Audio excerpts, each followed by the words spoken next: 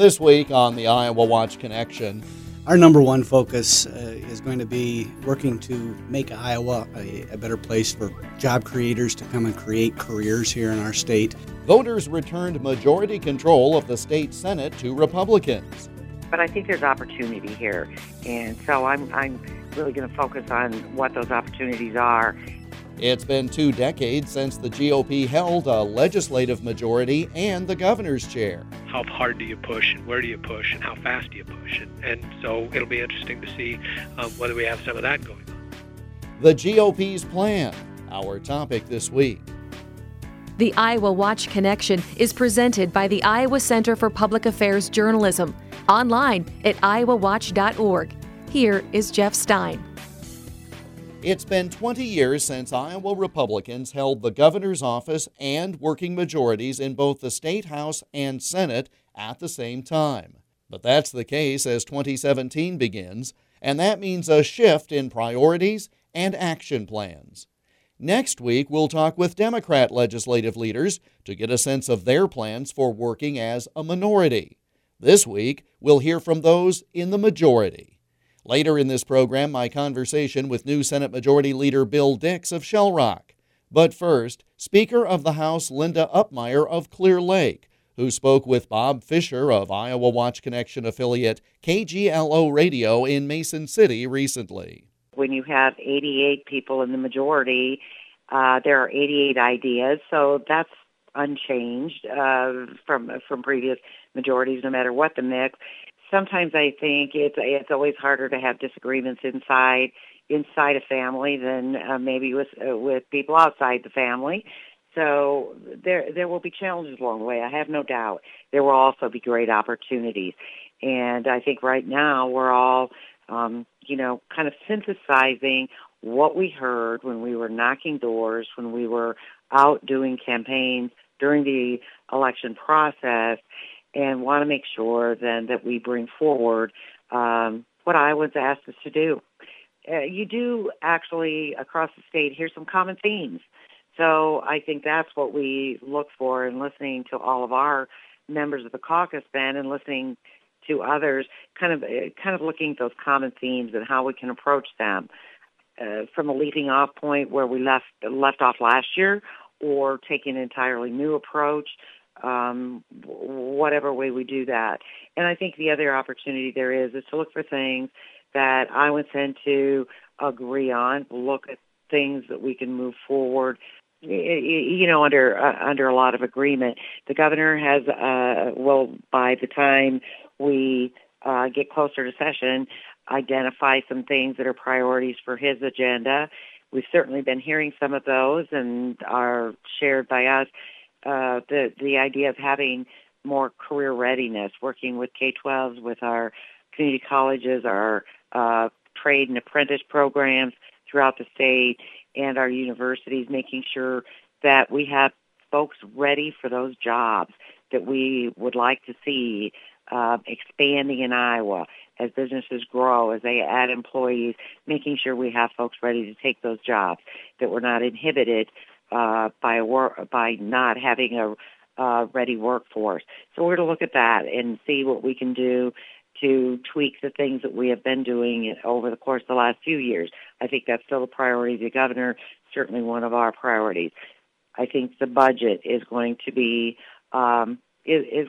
perhaps a challenge this year. We've, over the last 6 years, worked very hard to make sure that we're not spending more than we take in and that we're not using one-time money for ongoing expenditures.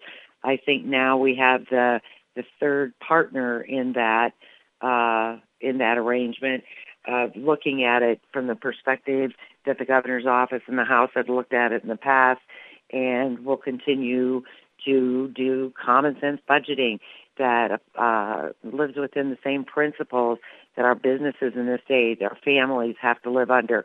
We'll tighten our belts. We'll figure out how to move forward, but we believe that that's an important thing to do. And I think the strides we've made in doing that over the course of the last 6 years put us in a position where even when we have a tight budget, revenues coming in perhaps not as strongly as we had previously predicted they might, I don't think we're going to find ourselves in a position where we have to do big across-the-board cuts. I think we just continue to apply the same budgeting principles, and we'll be able to move through this with as least pain possible. I guess that's maybe the best way to put it. But I'm really optimistic for that process, and think we can get it done relatively quickly. We've heard a lot about the privatization of Medicaid. Of course, the governor's office has pointed out what they think are the positives of things. The Democrats in the legislature have pointed, saying it's been a bad thing and the system needs to be addressed. Is there anything from the legislative aspect that you think needs to be done in this upcoming session with oversight of Medicaid? Well, I think the oversight is actually very good. I think we have unprecedented oversight with this system. Now what we need to do is take that oversight, that analysis of the data, and decide if we need to do anything different inside the program. Certainly there have been bumps, and we've worked hard to overcome those, working with providers, working with the folks receiving services to iron out that kind of bumpy path. There will always be bumps from time to time. There was in the old system. So we just need to make sure we're dealing with those as efficiently, effectively, and with the best outcome possible. I think the thing to remember is that previously we never looked at outcomes. We never looked at any of this data under the state-run system. I think it's really good for Iowans, for both for recipients of services and for providers of services, that we're going to be moving toward a data-driven system that we should want really good outcomes. That's what we're going to look for. We should look at the cost effectiveness. So I think we've got a great opportunity. I think we need to work hard to make sure we continue the oversight, use the data to improve the system, and we're just at the beginning of that. We do have 2 quarters of data now that we can pull together and decide if there need to be improvements. But I think there's opportunity here, and so I'm really going to focus on what those opportunities are as we look through that and see what we can do to make it even better.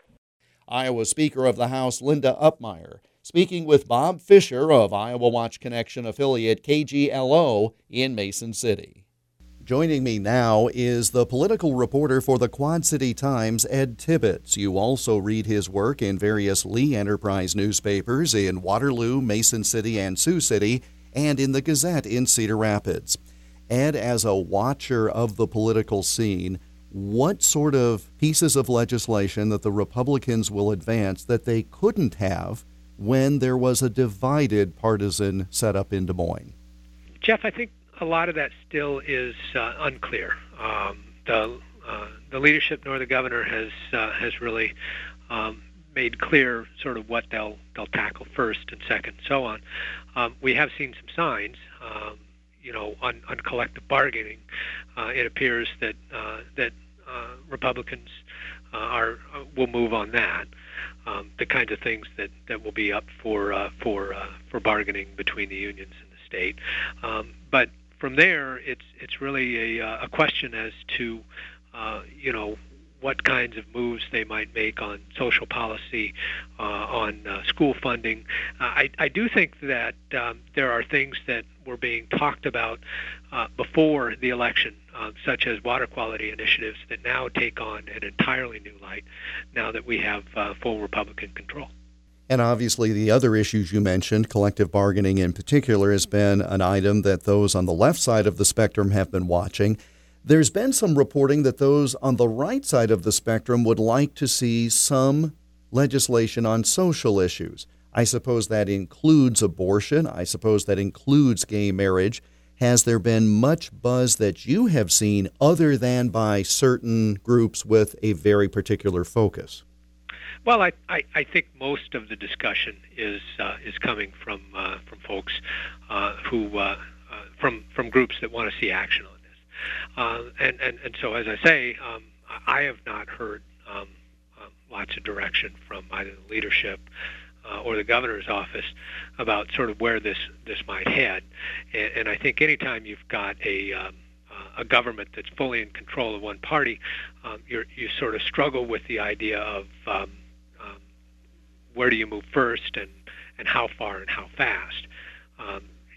All these folks in Des Moines know that there is another election cycle coming up in 2018, and while there will certainly be pressure from the outside and an internal pressure as well to move on those things that have been bottled up for a long time, there's one would think there would also be some natural caution. Where that balance lies, of course, is the $64,000 question. It is, especially when you consider that 2018 is a race for governor. The intentions of Governor Terry Branstad not clear. In this studio about 9 months ago, he said he did not feel any need to make a decision until March of 2018, the actual election year. Might we crystal ball it a little bit and read some tea leaves based upon how he handles this legislature with regard to the how far does one go question, and how that might tell us something about his intentions for the future? Oh, I think there will be a lot of that, I think there's probably not a political reporter in the state who isn't wondering where the governor is on this. I've seen speculation that that he might run for another term, or that he might not, that he might resign before the end of his term and give his lieutenant governor Kim Reynolds a leg up going into the 2018 election. I don't think there's real clarity on where the governor is on that right now, if he even knows. But I do think that it's one of the key questions that has to be considered when you think about where this legislative session will go.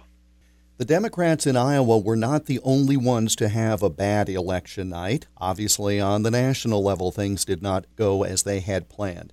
Do you get a sense that they are using this as an opportunity for rebuilding now that Rob Hogue will be the leader of the Senate caucus as opposed to Mike Gronstall, who had been the leader of the Senate Democrats for so long?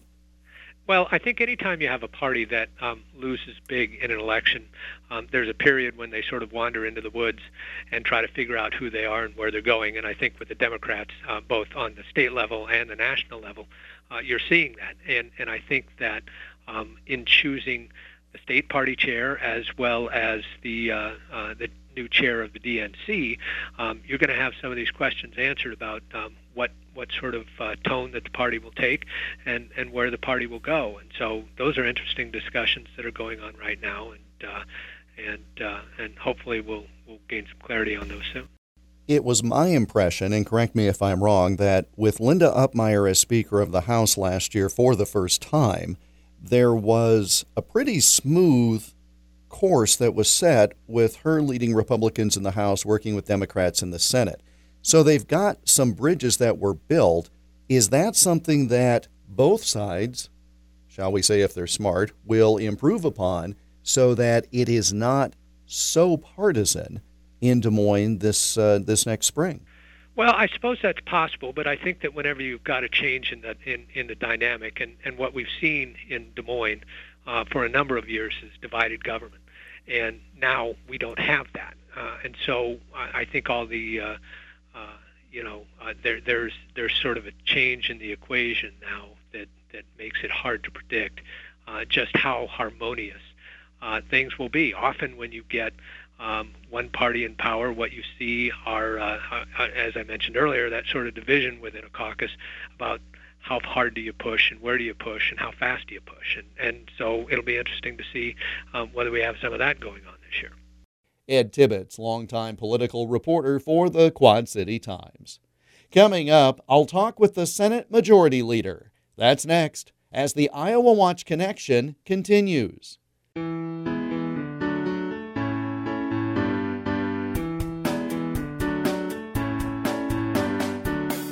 Support for the IowaWatch Connection comes from the Iowa Insurance Division's Iowa Fraud Fighters program. This statewide initiative educates Iowans on how to double-check before they invest and shield their savings from scammers. Thousands of Iowans have attended fraud fighter forums across the state to learn about new scams circulating in their area and how to stay a step ahead of fraudsters. Learn how to fight fraud and why it is important to report scams at iowafraudfighters.gov. The Iowa Watch Connection radio program is part of a statewide audience engagement project organized by the Iowa Center for Public Affairs Journalism, an independent, nonprofit, nonpartisan news organization. The center is dedicated to producing high-quality investigative and community affairs journalism in Iowa, while also training journalism students to do this work at a high ethical level. The center is found online at iowawatch.org. Welcome back to the Iowa Watch Connection. I'm Jeff Stein. Senator Bill Dix of Shell Rock previously served in the Iowa House and was elected as Senate Majority Leader by his caucus just a few days after Republicans won a majority in the state Senate. We spoke in the studios of KXCL Radio in Waterloo just before Thanksgiving. Our number one focus is going to be really working to make Iowa a better place for job creators to come and create careers here in our state. That's the message that I heard, and I believe the folks who won their elections this year heard loud and clear from voters.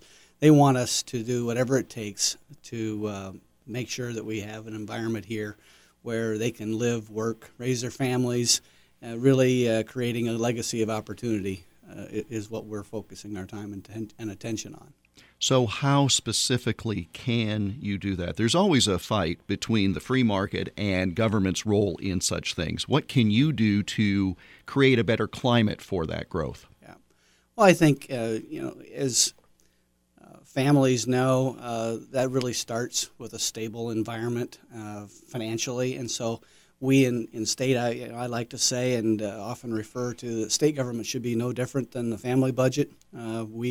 We really need to make sure that our spending does not go beyond what revenues are available to be spent, and that we're making those priorities consistent with where growth opportunities are in our state as well. So just making sure that we don't overspend. Second, we need a tax code that rewards hard work, rewards investment in our state, because that's really where new career opportunities will emerge, both from people looking from the outside in our state as an Iowa, a state of Iowa as a place where they can create opportunities, and also for within the state, small businesses, individuals who want to take a chance with the new idea that they have and really go forward and make some great things happen.